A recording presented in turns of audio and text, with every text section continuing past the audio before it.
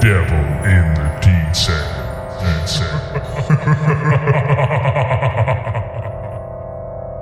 Hello and welcome to this week's Devil in the Detail. I'm Rob Parkinson, and after last week's defeat against Hull KR, we're hoping that we're going to cheer all the Salford fans up with our little podcast. Joining us on the show this week, as ever, we've got Paul Whiteside. All right, Paul? Hey, Rob. All right, pal? You have a good week, but we got beat last week. Have you recovered? No, it's a terrible week, mate. Terrible. Yeah, recovered now. I was a right miserable get on Saturday and Sunday, but, you know, you forgive and forget, don't you? And I'm feeling better now. Yeah, you always forgive and forget your true love, which is Salford Red Devils. Joining us on the show, also, we've got Dan Robertson. Right, Dan?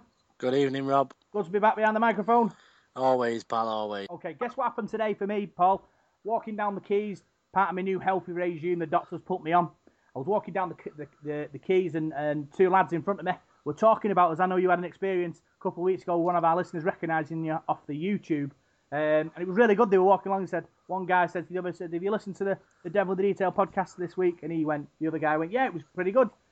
And he went, is it on Tuesdays or Wednesdays? And he said, oh, I don't know, sometimes they mix it up. And I'm like, probably two steps behind him, thinking, that's me, that. And then, obviously, I got closer to him to think I could just tap him on the shoulder and go, yeah, thanks for listening, boys. And they did, and they sort of turned left and carried on walking up the road. And I was like, wow. The first time it's ever happened to me that somebody I didn't know sort of talking about our podcast, Paul, and it's pretty amazing, isn't it, really? Yeah, it is. I was a bit embarrassed when that guy sort of recognised me, and I think he was sort of laughing at my dodgy haircut, really. But yeah, it's quality, that, isn't it?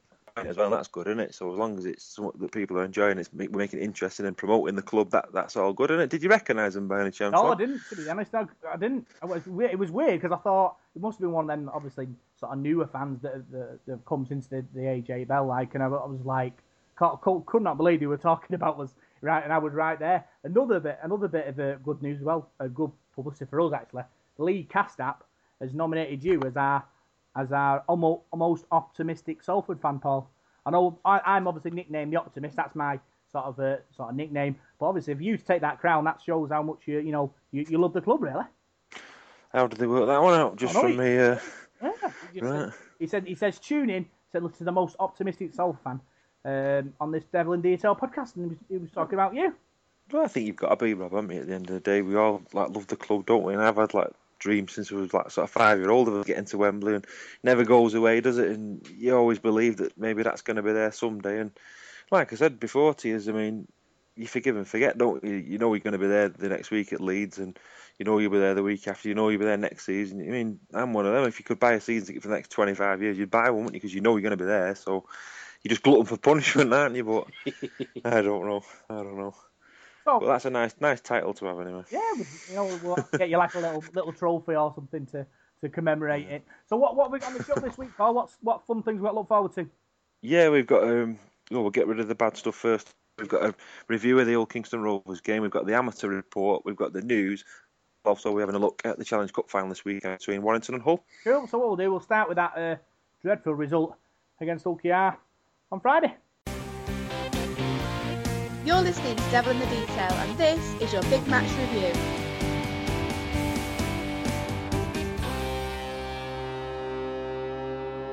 So, Salford Red Devils took on Hull Kingston Rovers on Friday night and went down 29 points to 12. Paul, at the AJ Bell Stadium, a massive game for us, a must-need win needed by Salford, but it didn't quite come off, did it?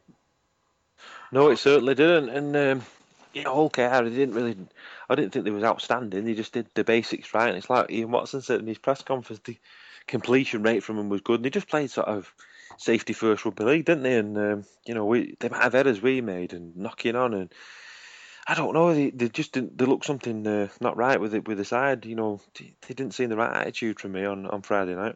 Yeah, they looked sort of knackered. They looked totally sort of engulfed by fear, Dan.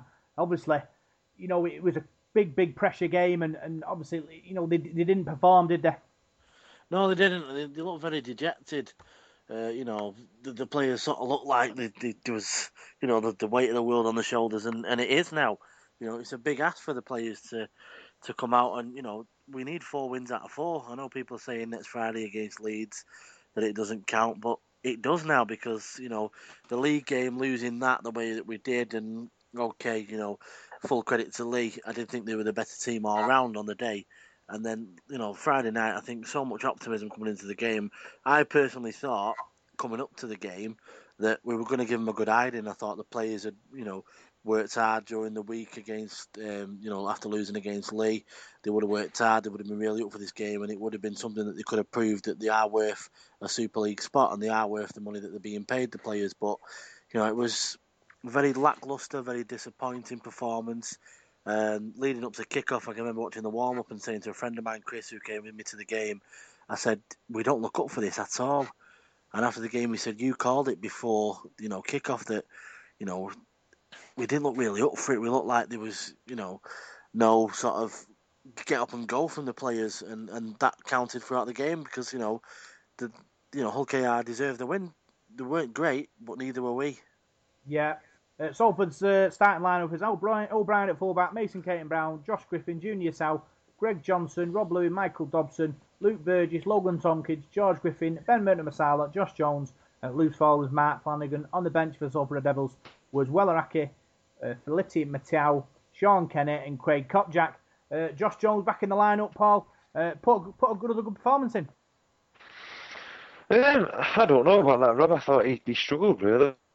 Like Dan said, I thought there wasn't any good performances. He wasn't as effective as he was against Hull. I thought he struggled a bit. I thought most of the players did. I thought there was a few players with quiet games. I thought Robert Louis had a quiet game. I thought Michael Dobson did well. I thought he was playing on his own for much parts of the game. But Matt Flanagan did a lot of tackling. But there were certain players who didn't. They didn't come out. They didn't. I don't know what. They didn't look up for it to me. There wasn't that intensity there that there was against Huddersfield, and I was expecting that going to the game. I remember saying to you in the week, I did a bit of a bold prediction saying we'd get 40 points, and I really expected that. I thought we're going to come out like after the league game, we'll come out like we did against Huddersfield and put things right. And it was a bit of a shock result really for me, a bit of a shock performance. Yeah, obviously let's have a quick look at the game. Let's get the Ryan Wilkinson bleeping machine ready. OKR started first with a try by Josh Mantilio in the corner. Dan, great hands across the pitch, and Salford couldn't get across quick enough. Yeah, it was. It was a good try for them right across the pitch. It was a good try, but I think it was very unorganised defence by ourselves. A lot of the fans could see it happening, and could see it coming, and they were going to score as they did. And yeah, going back to what Paul said, it was there's a few players that were very, very disappointing in that game. I think one player that really stood up that did really, really well, and for me should have started, was Craig Kopjak. He had a fantastic performance. I thought, he was trying to jeer up some of the players to say, come on, fight with me, basically, because it was a much needed fight, and he for me stood out as he has done all season, and I think he was the only sort of good thing that came out of Friday night, to be honest with you fellas. Yeah, OKR took a 14-point lead early, Paul. A try also from James Greenwood. And a kick by Montello, putting 14 points in front. Obviously, big games like this, it's all about getting the points on the board, and our mountain became a bit of an Everest at that point, didn't it? Yeah, it did do with Mantello. That penalty, 18 minutes gone, you're 14-0 down, and they were doing everything right, Wilkinson Rovers, really, weren't they? They were playing the right sort of tactics, getting the points, and I remember thinking 14-0, I thought, I don't know whether I could see us coming back from this, the way we were playing. And, they weren't sort of playing like an expansive game and cutting us to shreds. They were just doing the basic things, very workmanlike, but taking their opportunities, and that's something we've not done. I mean, we had a sack full of opportunities at Lee and should have won that game. And likewise against Hull KR, we got over the line countless times, made mistakes. I mean, we dropped the ball twice from 2 dropouts, and dropped the ball again from a kickoff. It was just poor, and far too many errors. And you're not going to win a game when you're making that many errors. Yeah, I think with the errors, Paul, you're kind of dealing with the pressure, and obviously, big games like there was on Friday. The first thing that goes is your technique in it, and obviously the players were feeling the burn, weren't they, Dan? And they coughed up a lot of ball, they made a lot of errors, and it made it even more harder, as the game went on, really. Yeah, they did, and like Paul said, it was unforced errors that were letting us down. There was no real pressure there, was there? Especially on them dropouts. I mean, the Greg Johnson one for me stood out like a sore thumb. They kicked it 45 metres out. All they had to do was catch it. There was nobody around him. There wasn't even a Salford player near him, and he just dropped it. And the thing that upset me the most about that was, even we're always taught as kids, if you drop the ball, jump on it straight away. And he sort of didn't. He sort of looked, and he looked frustrated, and that was his head sort of went then. And he didn't have one of the better games, I thought. I thought he was one of the worst players actually on the pitch, to be fair with you. And yeah, there was just nothing, was there? I think that's what a lot of fans were a bit disappointed at. There wasn't many supporters that turned up for whatever reason they've got on themselves. That's their choice. But yeah, it was a very disappointing game. Yeah, Salford though hit back with a try from Mason Caton-Brown. Good hands across the field, Paul. A good ball by Robert Lewis sends Caton-Brown over in the corner. He went off injured later on in the game. He's going to be a big miss, considering he might be out. He's out for the season, it sounds like. Yeah, I think he's played his last game for us, hasn't he? According to what we've read in the reports from going to Wakefield, I don't think we'll see him again. It's a real shame, because that was a fantastic. I just watched the highlights on our video thing, and what a great finish that was. And to be losing a player of his, the quality that he's come back with after his injury, and that, I mean, it's a real shame, because he's going to be a really exciting player. But that was a good try, and that did sort of spring us into life a bit there. 20 minutes gone, and O'Brien missed the goal, but we were just starting to get a bit of headway in the game. Then obviously we went and conceded that stupid try from a set scrum when CO scored. Yeah, we talk about game management. Montelio kicks a penalty, and then he converts a try from Kensilio from a 40-20, Dan, that didn't look like a 40-20 for me. Well, it's one of them, isn't it? You can give it, you can't give it. The referee and the touch judges were on decision that it was a 40-20, but it's, again, for me, it's the players needed to go, right, okay, he's kicked a 40-20, we're in our own 20, we've got to man up and make sure we keep them out. A lot of games this season, we've won purely on our defensive effort. We've put big hits in, we've kept teams out of our line, we've forced errors on other teams, and on Friday we just didn't do that whatsoever. And I'll admit to you boys, I've never ever left a game early. I've always been there till the death. I've always been there after in the fans bar for a drink, or when I worked at the club, I've always been there a few hours after the game. And I actually left early on Friday, very disappointed and very dejected, as a lot of Salford fans did. But we need to pick ourselves up now, don't we? It's happened. We've got beat. We need to pick ourselves up. We need to go again next Friday against Leeds. We need to have some belief, don't we? Keep the faith as it keeps going round. Yeah, I agree with that, Dan. You've got to look forward, to games ahead. But obviously, talking about this OKR game, we kicked a penalty, bang on our time, Paul. And obviously, we were looking at getting back in the contest, and that penalty kind of gave us obviously we're still trailing 20-26, but it was kind of a frustrating half of rugby league. But we still had 40 minutes to try and turn it around, didn't we? Yeah, we certainly did. I mean, you couldn't have blamed Gareth O'Brien there. I mean, there was only about 10-15 seconds left on the clock, so it was a wise move, really, to take the 2 points. And yeah, 22-6 at half time, it's always going to be an uphill struggle, but I believe, perhaps if we can score early, we can get back into the game. But I always had that nagging doubt in my head on Friday that we're not playing well. We don't look like we're going to, it wasn't as if we'd been dead unlucky in that first half. We played really poor, I thought. And like Dan was saying there about the defence, Ulcan had to do a lot of defending in that first half, and throughout the whole game, I thought they defended really well. They worked for each other, they grafted, the goal line defence, it was great. Obviously, we should have scored a few times, but they worked for each other. And that commitment was there, that desire was there, and that for me wasn't that. It's not been there in the last 2 games for me from Salford, and it's disappointing because we're fighting for our lives now, aren't we? You'd expect that to be there. The players are fighting for their livelihoods, because if we are to end up, not in Super League next season, their contracts are sort of up in the air, aren't they, really? Yeah, I suppose, like, during that period of the game, Paul, there was lots of huff and puff from Salford, but, like I say, that they're lacking that little bit of magic, aren't they, or that little bit of, belief, like you said, to get a result and to get convert chances. For me, it looked like they were being engulfed by fear, the fear of what's going on, the possibility of them going down. And the longer the game went on, Dan, you could see that, that confidence ebbing away from the team. Yeah, you could see it going. Like I said, I thought you could see it right from the off, mate, if I'm honest with you. The players, and even like we go back to talking about the defensive effort, it just wasn't there. And again, I said to my friend Chris and a few of the others that were up in the stand with me, when OKR were going forward, they were making 10, 15, 20 metres per tackle going forward. And we struggled, I thought, to break that line. Their defensive line was quite, quite solid, and they did quite a good job on us, to be fair. And one of the, we looked up and we couldn't really put two and two together, could we? We couldn't make anything. Sorry, mate. So, yeah, we couldn't really fight for, to get over that, possession line, really, and we couldn't break their defence, which I thought was, quite poor, to be fair. And I know we keep saying it's quite poor and, we need to pick ourselves up. But, yeah, I know off air a few of us were still dejected about Friday, but we go again. Yeah, to be honest, the huffed and puffed for me. Obviously, it didn't come off, but it's just one of them kind of games, isn't it? The longer it went on, the more things that went wrong. We had a few tries disallowed, didn't we, for being in touch and dropping the ball and things like that. And these things kind of build up. Over the last 2 games, Paul, we've had a sack full of chances, haven't we, to convert? Yeah, we have, yeah. If we converted sort of even half of them, the picture changes totally. And yeah, of course it does. Yeah. You just see the players looking around thinking, well, is it? We're not going to score it. It's not meant to be.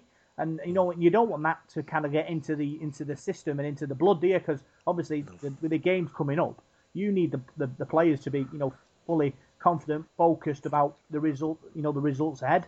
And really, again, massive week for me, for Tim Sheens and Ian Watson to turn the players round and really hoping that this is where they earn the corn. Yeah, well, we've got the players, haven't we? And just like you're saying, then about the chances, you go back to the league game, and the video ref were called upon 5 times, weren't there? And then there was at least 3 chances that we bombed without the video ref. So there's like sort of 7 or 8 tries there. So it could have been a totally different game. And it was the same on Friday, really. But I think I don't like blaming players and having a pop at players, but I think Robert Lewis, another one. If he's playing with an injury, which I think he is, he shouldn't be in the side. No, because he looks like he's on one leg sometimes. He's running around like he's on one leg. And Friday night again, he didn't get involved. He doesn't do enough. And if that's because he's injured, there was a post put out, wasn't there, Paul, about Robert Louis, about missing. If anybody sees him, please return him to the AJ Bell Stadium. Yeah, and a few people laughed and joked about that, but it was true. To be fair, wasn't it? Again, if he's carrying an injury, why risk him? Put somebody in. You've got Evals there that can play fullback. Evals played standoff in the academy. Switch it round a bit. It's what we need. Yeah. Well, I did see that post, but I'm not one for things like that, having a go at him like that. But I think he's been lost for the last couple of weeks, really. And it does look like he's carrying an injury, but he's got to get involved more. He's got to run at the line. He's got to commit defenders. For me, he does too much sideways. He telegraphs a lot of the play. And you've got Michael Dobson there, and he's doing a lot of the work on his own. A lot of the time, so I think Louis got to get more involved, and if he is injured, like Dan says there, you've got Gareth O'Brien who can play at stand-off, you've got Evans who can play at stand-off. There's options there to move it around, because you can't, this important stage of the season, you can't be carrying players, you can't have passengers on the pitch. You need a fully fit side, and you need 2 half-backs on there doing the job. I don't think you can lay the blame totally on Robert Louis' door. He's a player there that relies on the people around him to get positions, and for me, there's nothing happening to get him in a decent position to hurt teams. Yeah, he's been a little bit quiet, but if he's relying on this team to get him round and put him in position is going to hurt people, and they're not putting him in them positions, then is that entirely his fault? Not for me, Paul. We've just been saying there though, we was over the line 4 times and we had loads of opportunities in there, and half an old card had loads of defending, so we did have opportunities, didn't we? But I don't know what he's saying. The pack's got to get him down the pitch and that. But I think we had a lot of opportunities and we just didn't finish them off.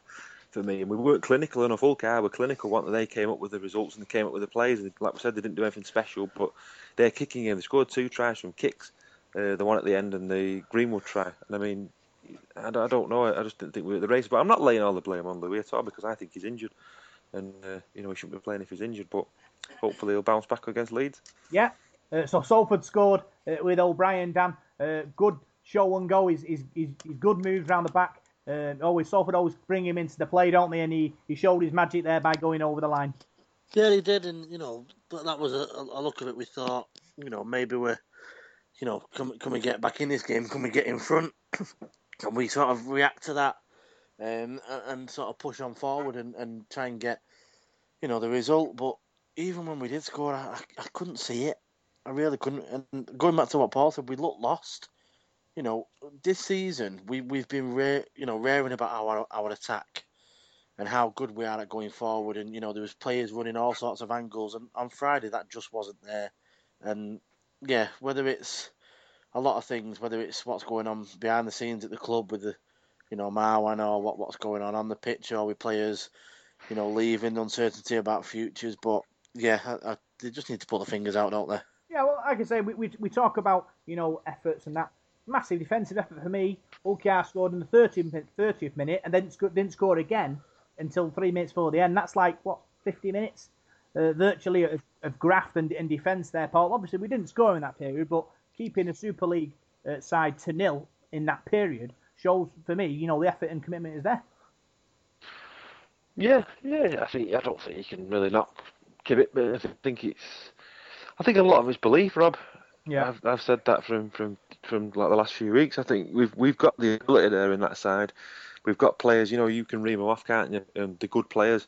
But I think it's between the ears. I think it was the belief against Lee, and I think it's been there a few times this season. We've gone to grounds this season. You can ream them off the games. We should have won at Wigan. We should have beat Wigan at home. We should have beat St Helens away. We should have beat Warrington at home. There's been loads of games.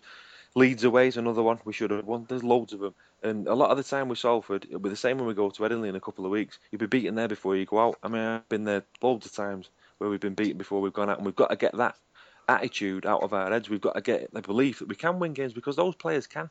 Those players are just as good as the players Leeds have got, just as good as the players Ulkar and Huddersfield have got, and Lee.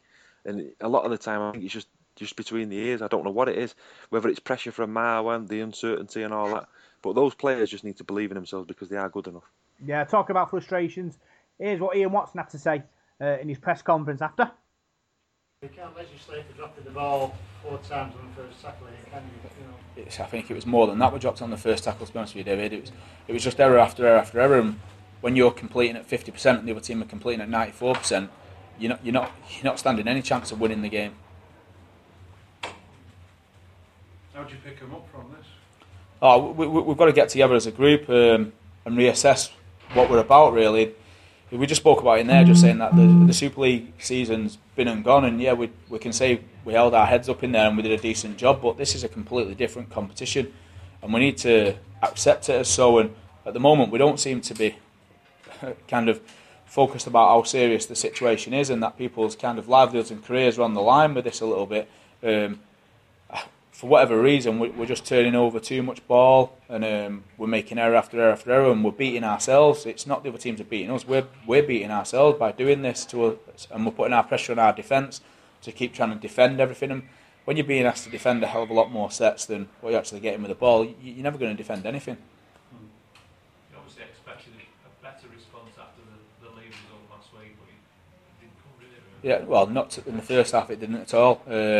The disappointing thing is, as well, is our right side defence conceded some poor tries today. We've been through that much video this week and showing the boys on what to do and saying do this, and the attention to detail was there. If they'd have done what we'd have spoke about in the week, we wouldn't have conceded them tries. And then you can come in at half time and kind of reassess there. You probably knock 12 points off the scoreboard with them 2 tries, and then you're probably in a better position to then come out second half, get that try, and get back into the game again. But even when Benny Murdoch went over, the game was still kind of there for us, and then that was a big turning point as well. I mean, I don't know what happened on that one, but we're just putting ourselves under too much pressure and making ourselves do too much defending. You've got a nice easy game next time out against Leeds. Yeah, against Leeds, yeah. It's a big one for us. We've got to go there to Leeds, going for a win, not to just go there. People are talking about Leeds, that they're getting back into how they played last year and they're doing really well and becoming dominant in that. We've got to put all that to a side and take it as a one-off game and go there. And if we go there with the right mentality and the right kind of attention to detail, then we're confident we can go there and get a win. But if we turn out what we've just turned out in the last 2 weeks, again, we're just going to be beating ourselves and not giving ourselves a chance in any of the game. You're still optimistic that you can go up automatically and avoid that? Well, yeah, it's going to be difficult now after losing against Lee and Hull KR. You generally need to beat probably 2 of the Super League teams and your Championship. I mean, it happened last year to us against Bradford, where we lost to Bradford, but then we beat 2 Super League teams. So the Leeds game's the be-all and end-all for us in this next game. We've got to just look at that game and not look any further past that. Mason came off in the second half, Yeah, he's done a rib cartilage. He's going to be gone for the season now, to be fair. It's penalties as well, isn't it? It's silly ones last week and silly ones today. It's kind of your discipline. It's like last week we were giving them away on the first tackle and things like that. We're showing clips of that last week about some of it's just being a bit dumb, but then again, some of it's fatigue as well because you're defending so much because you're making errors with the ball. And when, like I say, when you're defending so much, you really do fatigue. That's the toughest part of the game, isn't it? The defence. And if you're constantly defending, you're fatiguing yourself a lot quicker than you will be when you're running with the ball. And then on that, you start going a little bit brain dead. And that's what we've done as a team. How big a disappointment is it losing Mason then, given he has scored some tries in the last?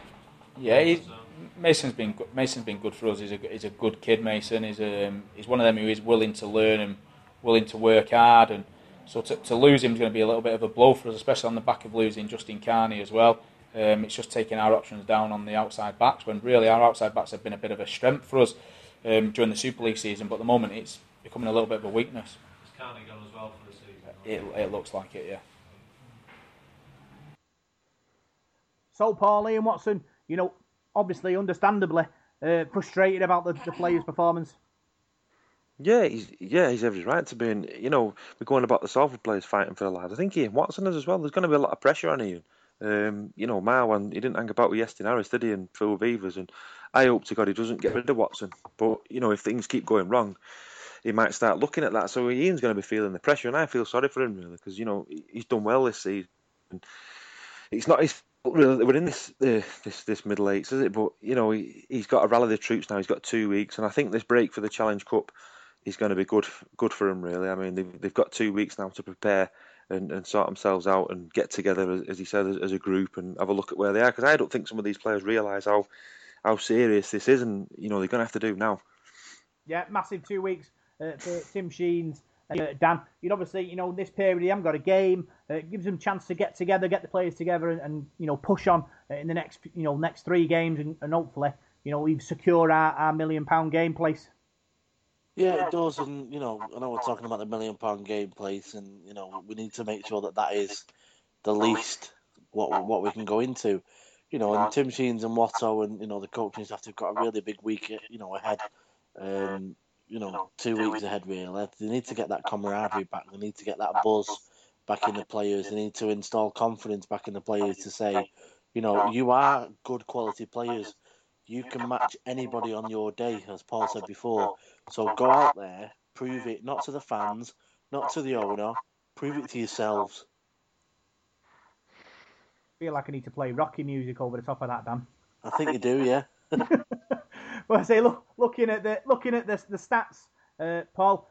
Top tackler was Flanagan with 50, George Griffin with 39, Logan Tompkins put a shift in with 38, Kopjak with 36.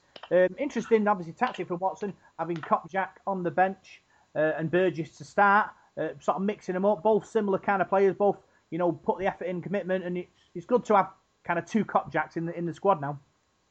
Yeah, I thought we missed Kopjak though. I thought you miss him when he's off the pitch. But those 4 you just mentioned there, I mean, you can't fault anything they did. I mean, Mark Flanagan again worked his socks off, and as did George Griffin.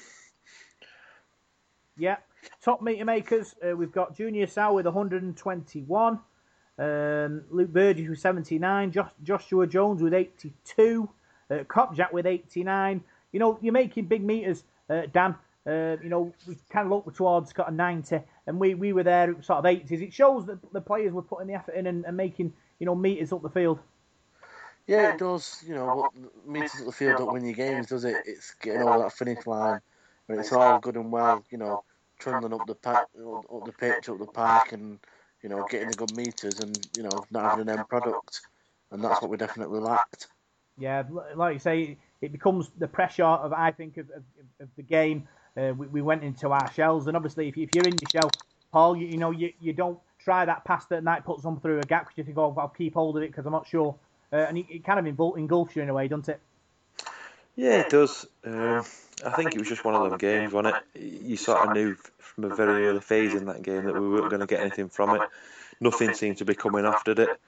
You know, there was knock-ons, and you know, Greg Johnson made quite a few mistakes. I felt a bit sorry for Johnson, really, because he come back into the side. He had a bit of a mare against Warrington, didn't he? And then he had a bit of a nightmare again this week. So I hope that doesn't affect his confidence and he can bounce from it, because we know he's a very explosive player. And I'm just hoping the lads are ready for Leeds, because I think that's a game we can win. Yeah, looking at the other stats, average gain, Kopjak with 8 per carry,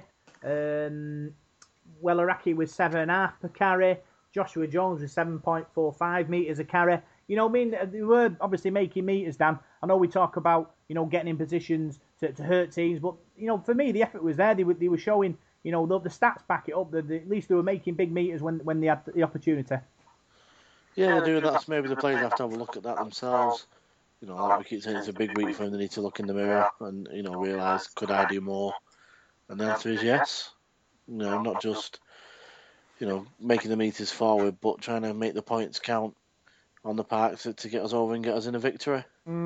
Okay, looking at our 3-word match reports and man of the matches, don't forget, this is like 20 minutes after the game, so... Keep it clean, Rob. Yeah. Get the beeper ready. Yeah, I've got to get Ryan Wilkinson's beeper ready. Okay, Colin Reynolds says, woeful, awful Salford. His man of the match was Kopjak. John Walton, embarrassing, pathetic, unprofessional. Nathan Archer, Kopjak will walk.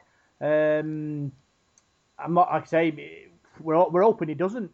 Paul? Where's he walking to, Rob? Shop and back, hopefully. Right. The Barley Farm and back. Barley Farm and back, yeah.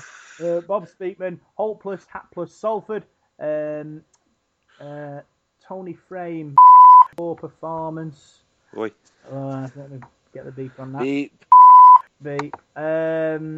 Martin, bag of Adam, bye Super League. And obviously, you know, we don't know what's going to happen yet, Dan. But remember Notts Forest, Premier League team, they said they were too good to go down. Could we be following that kind of situation, being too good to and go down? Well, I don't think anyone's too good to go down. You know, people are saying it in the entire season about Leeds. You know, oh, they'll come good. They're too good to be bottom of the league. They're too good to be bottom of the league, and they ended up bottom of the league. So it just shows that, you know, it doesn't matter what goes on. You know, no team is good. You know, too good to go down. No team is not too good enough to win it. As in football, Leicester shown last season. You know, we just need to. I know I keep saying it, but we just need to, you know, forget about the OKR game now. Move on to the next 4. You know, at least the next 3 after next Friday. You know, we've got 2 at home, so they're, you know, winnable, and we need to make sure we put the points on, because it could come down to points difference as well. In the end, that's something that we talked about off air. It could come back down to points difference. So yeah, just dust ourselves off. Bad day at the office. Bad couple of weeks at the office against Lionel KR.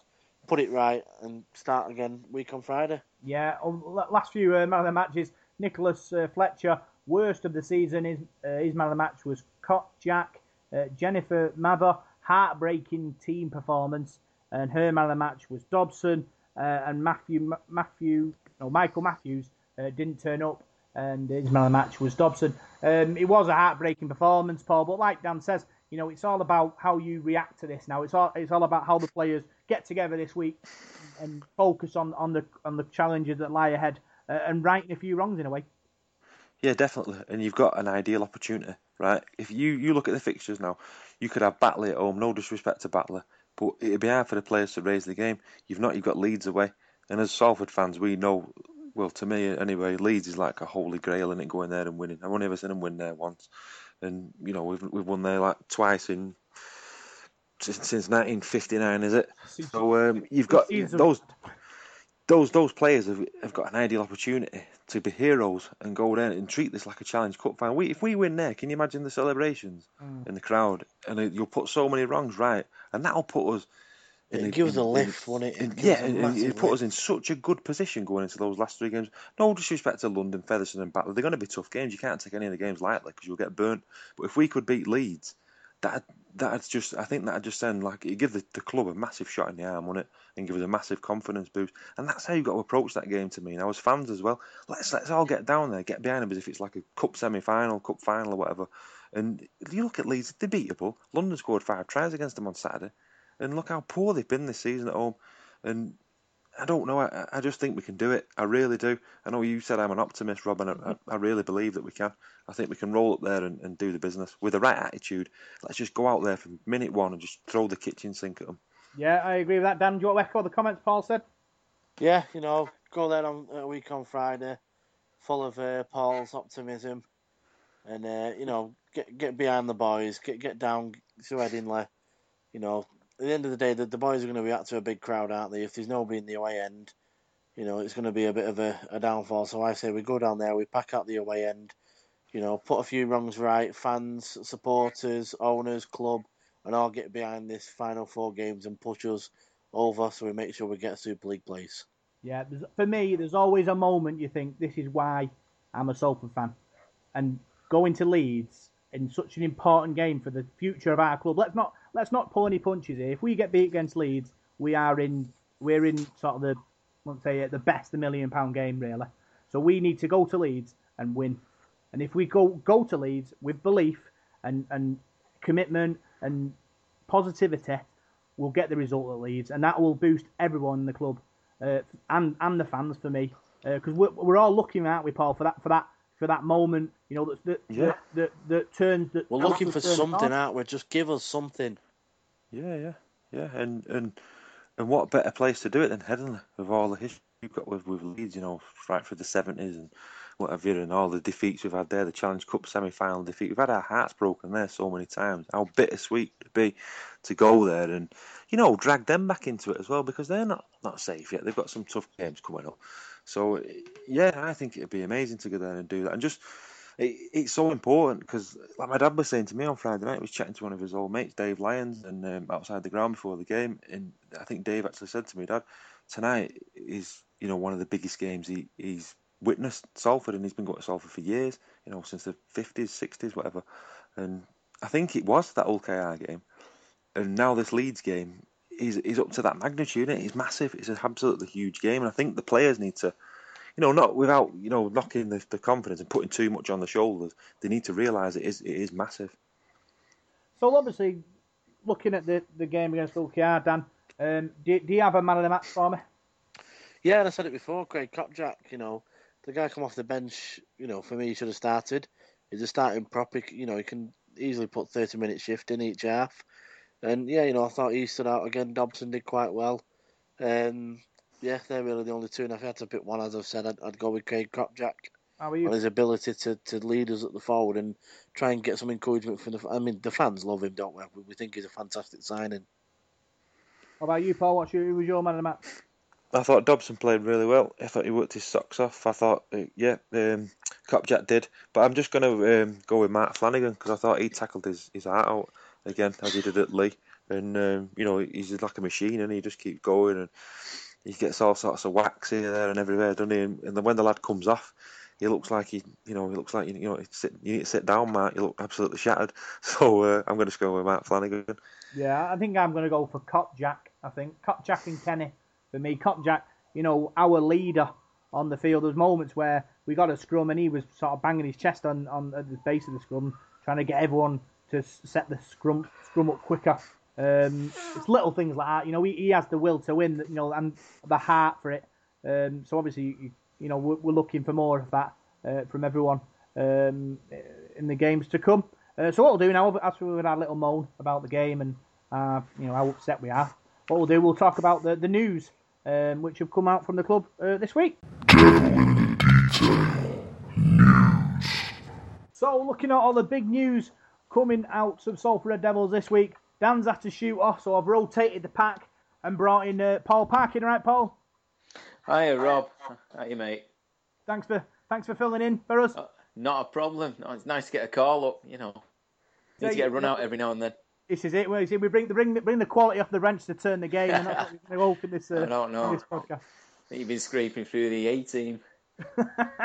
Okay, so looking at the news, the big news today, the club made a big announcement at midday that Salford Red Devils legends are to take on Gloucester legends in a hybrid rugby game. Paul, what do you think of that? Obviously, rugby league with rugby union.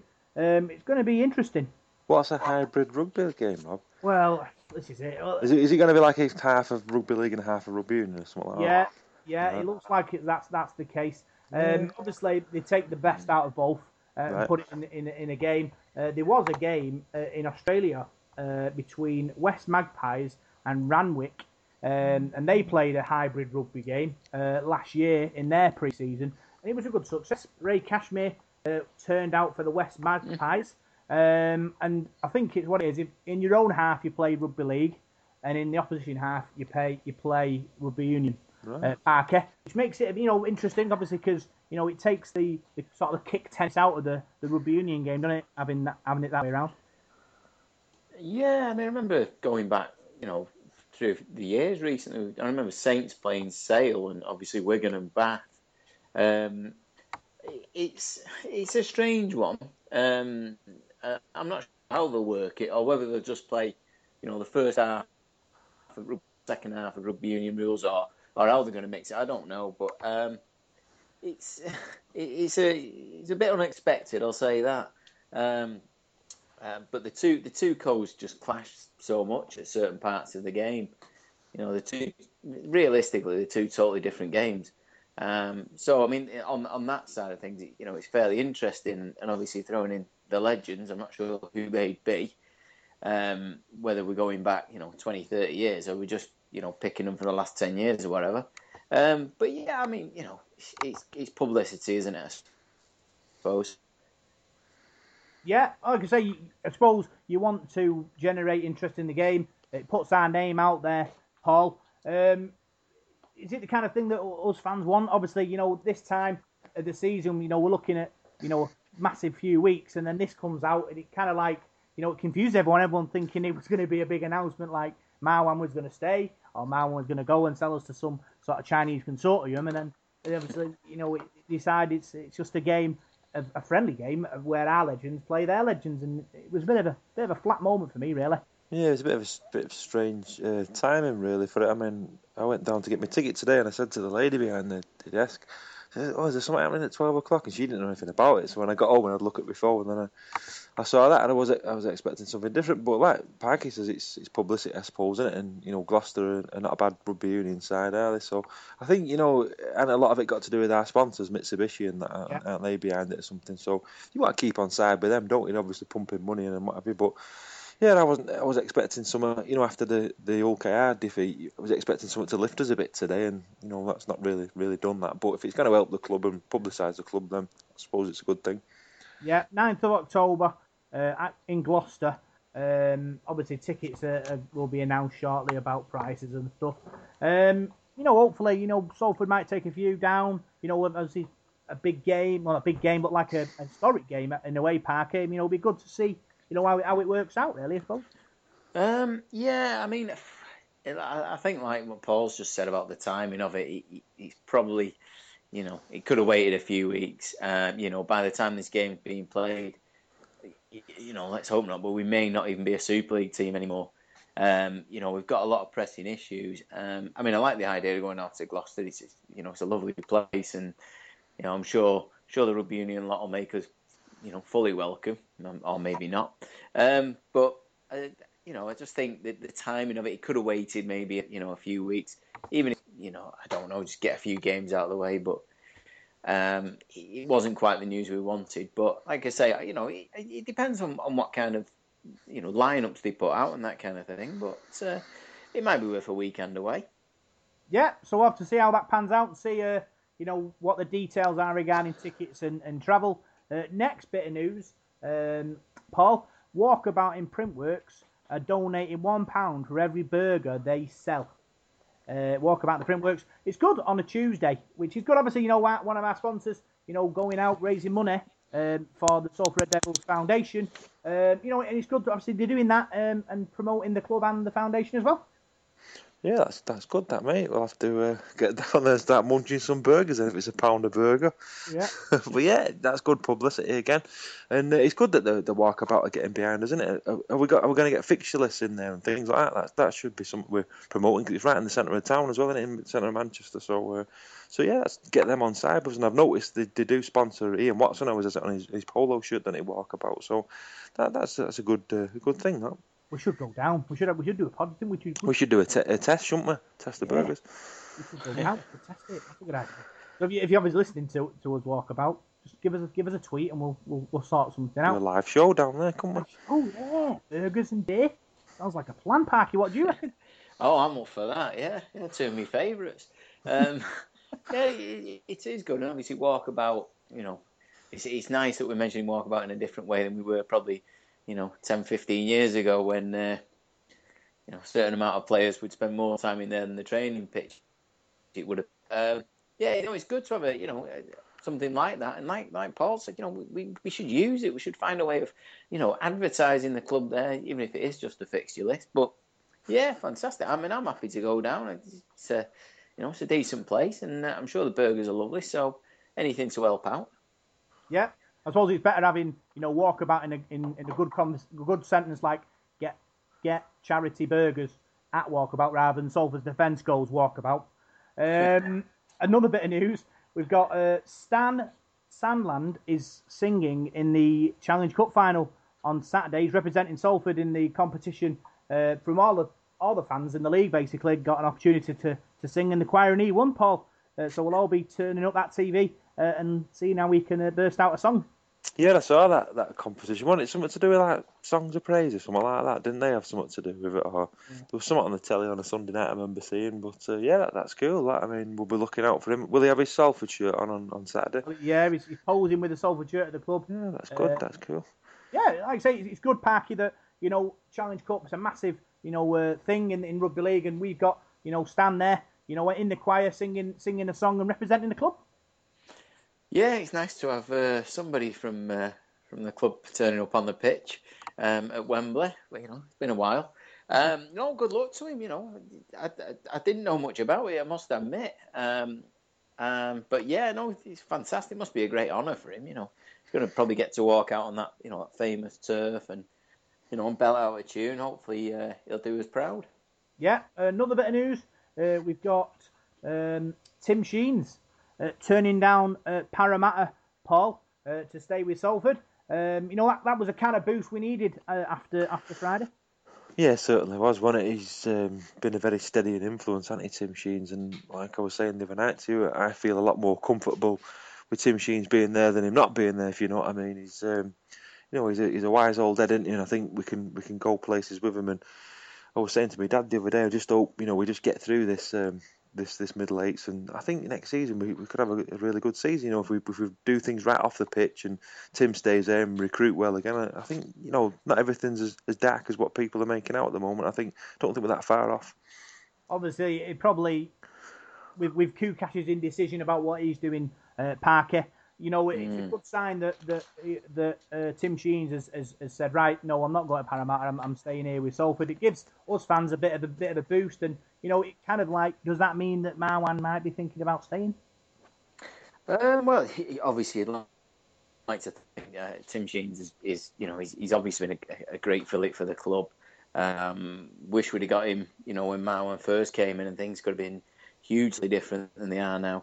I hope he stays. I hope it is a sign that Marwan's, sticking around. But I'm sure there's lots of offers out there for somebody like Tim Sheens. Whether it's in the Super League or in the NRL, because he's wealth of knowledge. I mean, you don't get to coach the Kangaroos if you don't know too much. But we really need to retain him.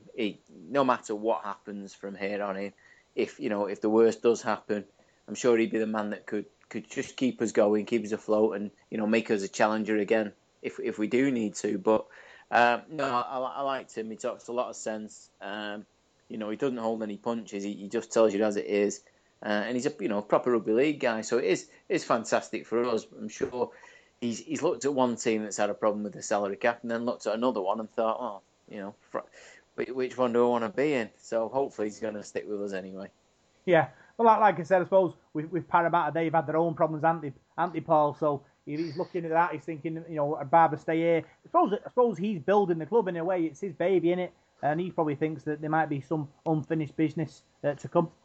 Yeah, I think that's the word I'd use, Rob. Unfinished business. He's building something here at Salford, and like I said, without that deduction, we've not done too bad this season, really, have we? 6th or 7th in the league, and it's just unfortunate that we are where we are now. But I think we've progressed from last season, definitely on the pitch, and it's been slow progress. But if he sticks at it there, Tim Sheen's, who's to know where we'll end up next season. I'm just glad he's still there, because I think he's a calming influence on the club, and I think he's a figurehead there, and he's a respectable guy that people can look up to, and the younger players can look up to, because like Parky said there, what a role model Tim Sheen's has done it in Australia, done it all over the world, done it at international level with the Kangaroos, and yeah, I'm just glad he's at the club.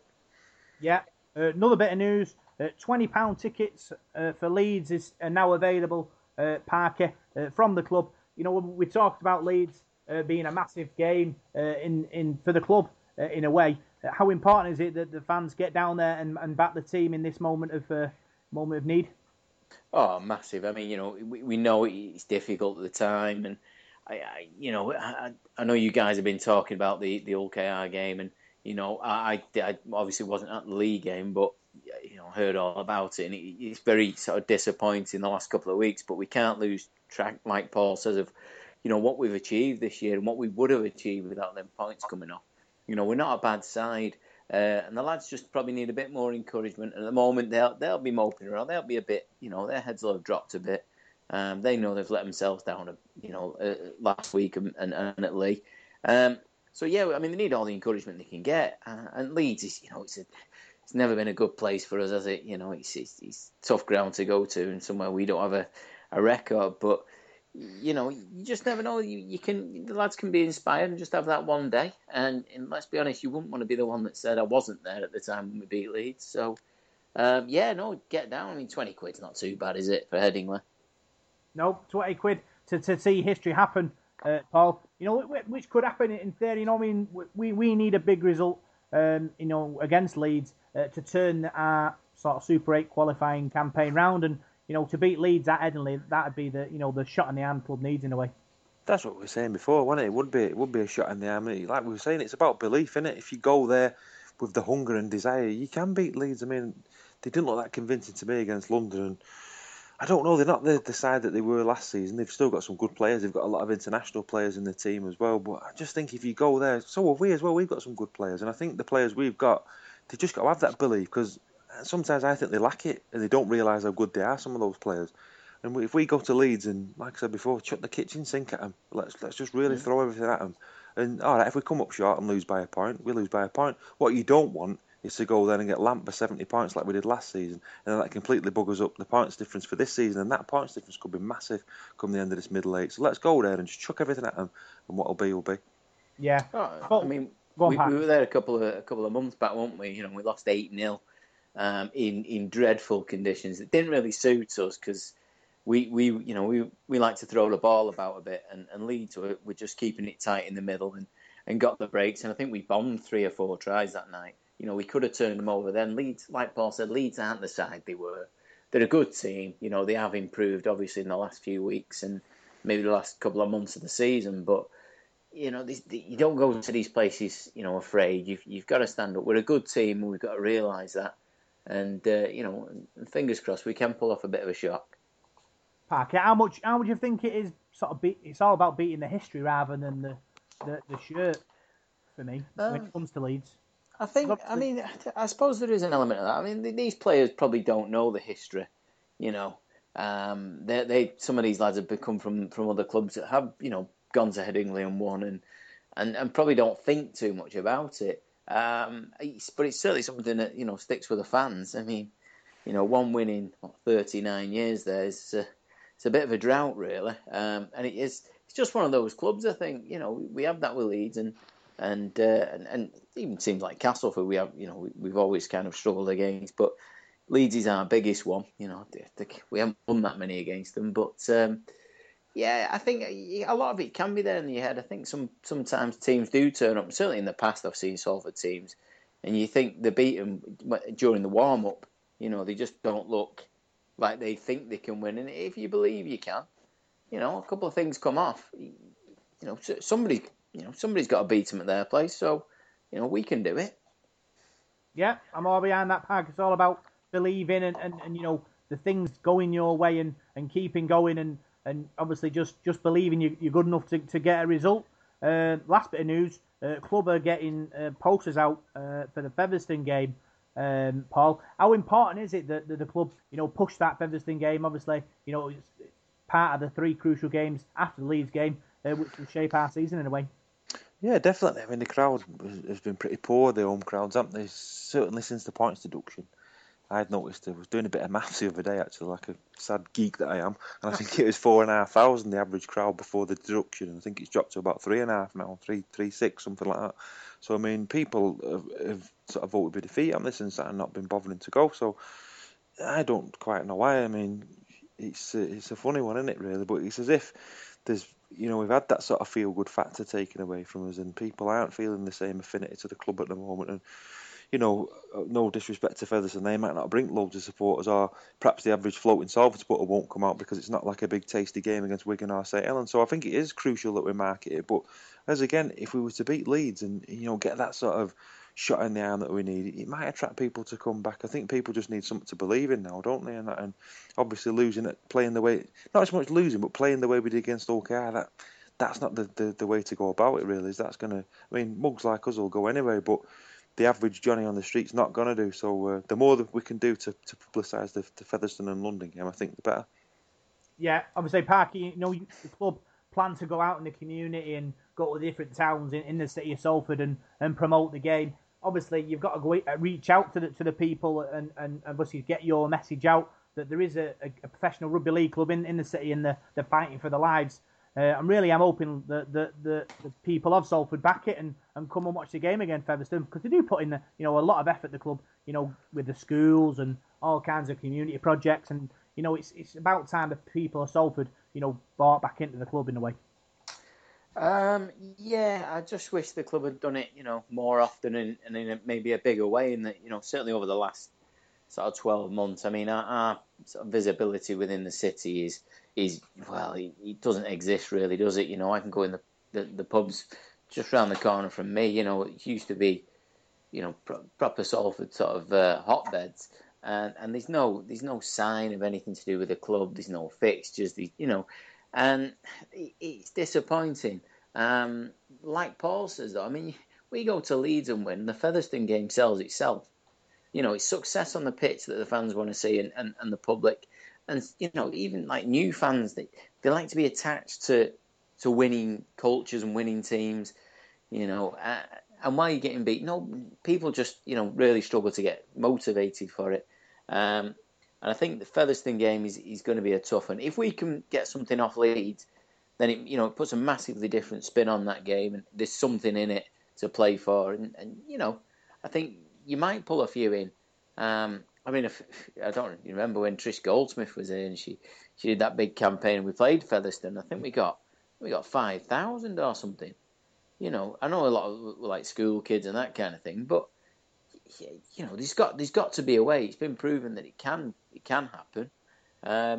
But yeah, I think success on the pitch, as much as the club, can do off it, and hopefully they can continue and do a little bit more. But we need to be winning to start putting bums on seats, really. I tell you, Trish Goldsmith, Marwan Kukash, and Matt Parrish as a combination, you'd sell tickets for them, wouldn't you, Paul? You certainly would. She did a good job. I remember that, to be honest with you, that when we got that big crowd against Featherstone, you've just wrapped my brains there. I remember that, yeah. But yeah, I think that's what we've got to do. We've got to perform, haven't we, now at Leeds, and not go there and get hammered. I think the important thing is we go there and perform and get people feeling good about the club again, because there has been so much negativity again this season. I mean, looking at some of the stuff the fans have been putting on this week, I know they're disappointed about the OKR game, but there's so much sort of, I don't know, unhappy supporters, and it'd just be great to get the smile back on everybody's face, wouldn't it? And what better way than to perform at Leeds and like it. The supporters, for a fact, most of the supporters I know that if we went to Leeds and got beat, but we tried really hard and performed, people, would accept that really. Obviously I want us to win, but it's just about a performance for me. Paul Parker, you said before about obviously your local boozers on the eye not having any kind of Salford related fixture lists or posters or whatever. Are the club themselves totally to blame for that, or do us as fans have a responsibility to print out that poster and take it to your local boozer and put it up yourself? No, I don't think so. I don't think. See, this is something I've thought about for many years, and I remember, when our previous sort of chief exec, who was there for quite a while, he had that thought that the fans should do more. I don't mind helping, we don't, but we've all got jobs ourselves. Yeah. It is somebody's job to market that club and to sell it to people. Not my job. I'm not going to get paid for it. I mean, I'll take posters, and it doesn't really matter. But I don't think it should be left to the fans. I think it is the club's responsibility to bring people in. I go through my daily life, and I'm sure you two do, talking about Salford to people who don't watch. In the odd faint hope that they might just go, hang on, I'll have a look at this, I'll come down. That's the best way we can do it. It's the same in any business. Word of mouth is probably the best way to get business done. But no, I don't think it's the fans. The fans can help, definitely, but I think the club really needs to do more. Yeah, so obviously, hopefully, they've got 2 weeks to get the Featherstone game promoted, and we're hoping for a big game in a couple of weeks' time. So now what we'll do, after that little news, we'll talk about the amateur review with Paul.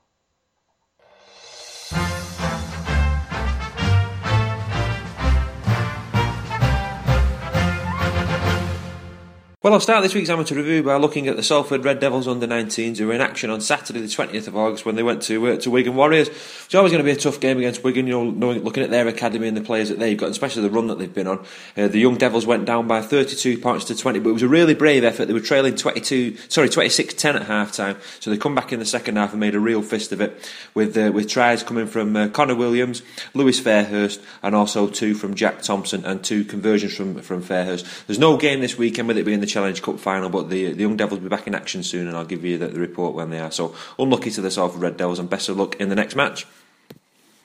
Well, moving on to the National Conference Leagues, there wasn't many games to report on this week. Salford City Roosters weren't in action, but there was one game in Division 3. Waterhead Warriors went down at home to Drillington by 42 points to 16. But there was a big game for Rochdale Mayfield on Saturday. They were away from home against Featherstone Lions in the Conference Challenge Trophy semi-final, and they actually come away with the victory. They beat Featherstone Lions by 39 points to 28, with tries from 2 coming from Matty Ashton, 1 from veteran Matt Calland.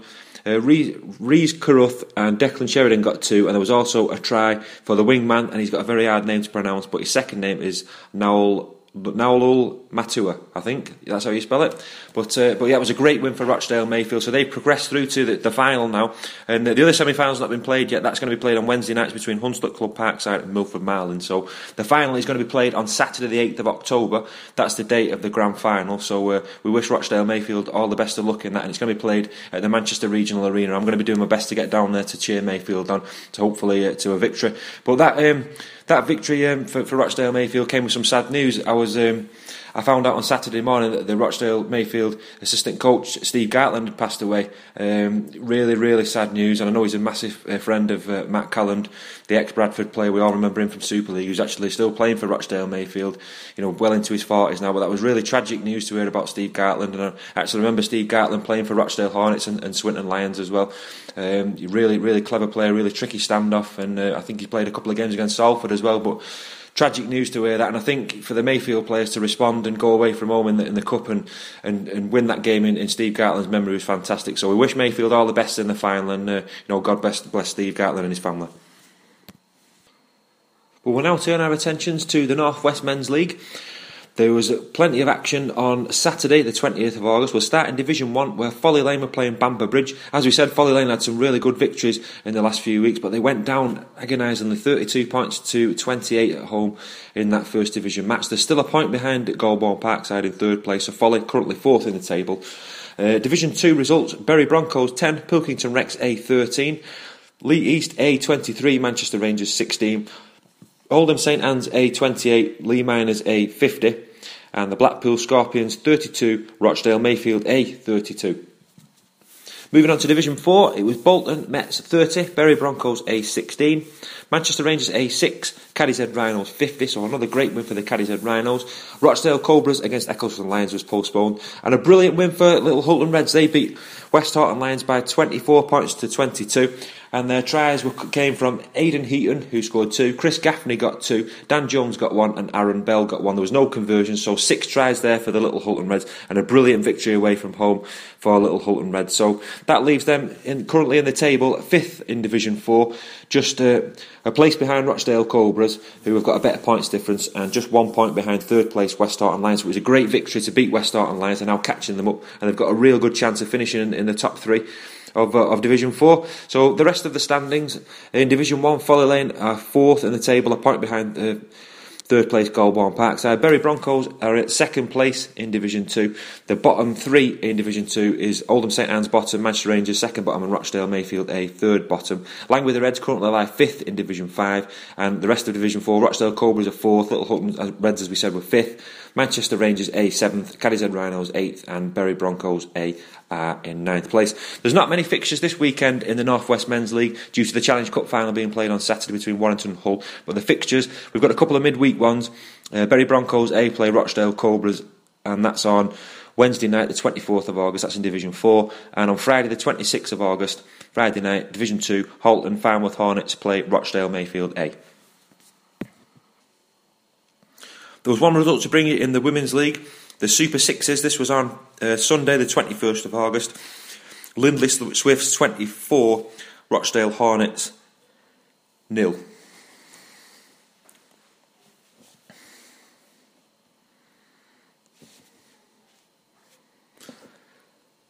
And moving on now finally to the North West Youth League. There is no fixtures this weekend, as we said before, due to the Challenge Cup final, but we've got a couple of results from the weekend just gone. In the Under-18s Premier 2, Saddleworth 6, Lee Miners 17. In Division 2 of the Under-16s, it was Saddleworth against Dalton was postponed, but a brilliant win for Salford Under-16s. They beat Telford by 50 points to 16. And there was a great win for Folly Lane as well in Division 3 of the Under-16s. They beat Accrington by 8 points to 6. So that's it from me this week on the Amateur Report. I'll catch you next week.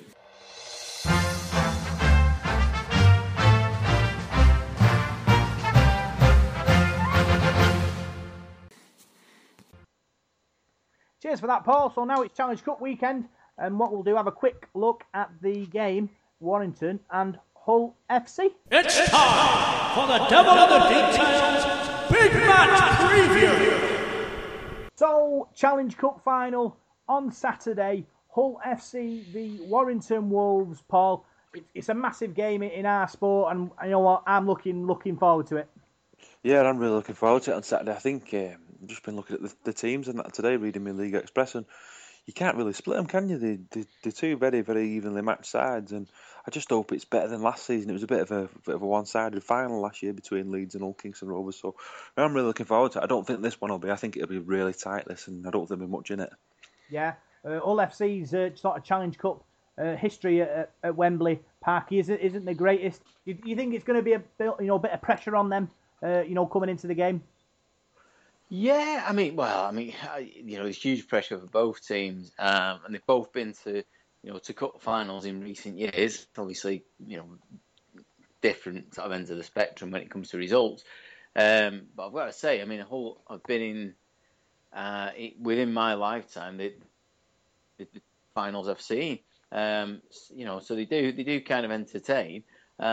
It's going to be an absolute belter, I think. Like Paul says, you can't really separate them. Warrington have that thing in the cup, and Hull had a great year, and you wonder how much is left in them. And you look at that squad, and you think, well, there's plenty in there.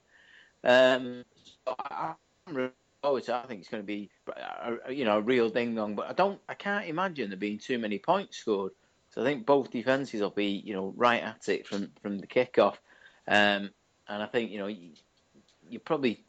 looking at probably 2 or 3 tries per team at most, I would have thought. Yeah, it's going to be a really good contest. Warrington, Paul, they always say it's their year, but in the cup they do have quite a good cup record in recent years. Anyway, do you think that could happen? Could help them in this contest? Yeah, certainly won it like 3 times, haven't they? I think in the last sort of 5 or 6 years, haven't they? And they've done really well. So, I'm to be honest, I'd like Warrington to win. I prefer Warrington to Hull anyway. I don't really mind Warrington as a club.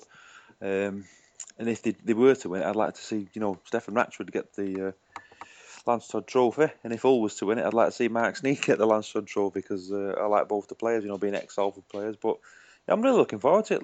I just don't think there'll be many points in it. Like Parky said, I think it'd be like an 18-16 or something like that, and that'd be brilliant. That's something like that. Hopefully 16 all in extra time and a bit longer. But yeah, I'm looking forward to it. It should be a great game. Do you have a preferred option, Parky, on who wins on Saturday? I'm the opposite camp to Paul there. I want FC to win, mainly so they can probably break that duck and get finally win at Wembley. And like I say, Warrington have had great success in the last few years. In recent times anyway. I think they won it 3 times and something like that, and they've been in so many semi-finals as well. But I just fancy Hull. I'd like to see just a different name again on the trophy, and people like Scott Taylor as well, who was magnificent for us in his short stay. I'd like to see him pick it up, and he'd be my option if I could for the Lance Todd. Yeah, obviously we've got a split decision on the podcast this week. Personally, I really hoping that Hull FC win. They were in the Challenge Cup. They beat Leeds. Did they beat Leeds in Cardiff? Cardiff, yeah. 25. I went to watch that game, and was it Paul Cook went over under the post towards the end to win it, and I was kind of like underneath the sort of the Hull fans are on the top tier. Looked unbelievable that. So I've always had kind of a soft spot since Hull, since then for Hull FC. So I'm hoping for a Hull FC win. Like you said, with Sneed and Taylor ex-Reds as well. Really hoping both. Obviously, Sneed never got his opportunity, did he, at Salford, but Taylor put a big effort in last season, and Paul, he gets a win the Challenge Cup this season. It's a bit of a reward for him, in a way. Yeah. You've sort of changed my mind a bit there. I was just thinking back about Warrington. I remember when they beat us, when Alan Hunt scored late on in the quarters in about year 2000 at the Willows, and that's something that sticks in my memory. So yeah, I've changed my mind. I want Hull to win. But yeah, I just hope it's a good game. And yeah, like Parky says, Scott Taylor was brilliant for us, wasn't he? And it'd be nice to see him, maybe score a try or the winning try. Or same with Sneed and Ratchford as well, all ex-players who did well for us. And I know Mark Sneed didn't get massive opportunity at Salford, but when he did play, I always thought he was, had real potential, and I was really disappointed when we sent him out on loan to Castleford. But that's another story. Yeah, so we're all behind the Hull FC boys at Wembley on Saturday. Let's hope that all faithfuls ringing around Wembley Stadium on Saturday after their first win. At the new Wembley. So that's the end of a podcast. Paul, enjoyed this one. Quite an emotional one, really. After what happened on Friday. Yeah, definitely. Like I said before, it took me a couple of days to sort of get over it. But you do, don't you? You forgive them, and you're going to be there the next week, aren't you? Cheering them on again. And I feel a bit better now. I spoke to you guys anyway, like the Samaritans. You've calmed me down, and yeah, I can't wait for a week on Friday now to get behind them at Leeds. I'll be there and loud and proud as usual. Yeah, thanks for turning up on the podcast last minute, Parker, and putting some good points across. Yeah, no problem. I'm glad I missed all the Hull KR talk, to be honest, because I don't think my therapist would have been very happy with me going through all that. It only dragged me down. No, it's just things like last week. I mean, I got a text today off a guy who I didn't even know he had my number, to be honest. When it came through, I was like, "Who the hell's this?" Yeah. And when it came through, I worked out who it was by something he said. But he said he spotted me on Friday after the game, but he didn't want to come over because I looked devastated, and I was. I mean, I missed the last 2 games because of my order, and I thought, I was really up for it. And I thought it's okay. They're not no great shakes. We need to bounce back from the league game, and it felt like. Remember the week after the Bradford massacre? Yeah. And we went away to Wakefield, and the club was saying, "Oh, it's what happened again." And Wakefield did a number on us, and it felt like that. There's just a double kick in the stomach that you don't need, and it hurts, doesn't it, as a fan? That's the problem. No matter how much you try and distance yourself, you wake up on the day after or a few days after, and it's still there. It's like an ache. Yeah, it shows how passionate we are, you know what I mean, and how emotionally, you know, it means to us, Parky, that, you know, deep down we do get quite upset about it when things don't go right. And you know, we are a passionate bunch, and it shows in our podcast, doesn't it, in a way? Oh, I mean, without a doubt, you know, it hurts, doesn't it, to a true fan, somebody, you know, you feel it in you. It's like it feels part of your family, you know, and what you get let down, but it's always yours, isn't it? You know what I mean? It's still yours no matter what happens there.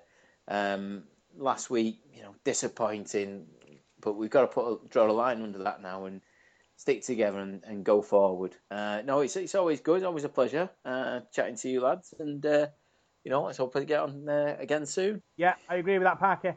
It's all about both players and fans sticking together in crisis moments like this, and you know, taking the best step forward and approaching the games to come in a positive mental attitude, and you know, getting the wins and hopefully securing our Super League status for next year. So thanks for tuning into this week's Devil in the Detail. You can find us on Facebook, Devil in the Detail SRD. You can find us on Twitter at DITD SRD. And you can find us on SoundCloud, iTunes, and LeagueCast app. So thanks for listening, and we'll see you next week.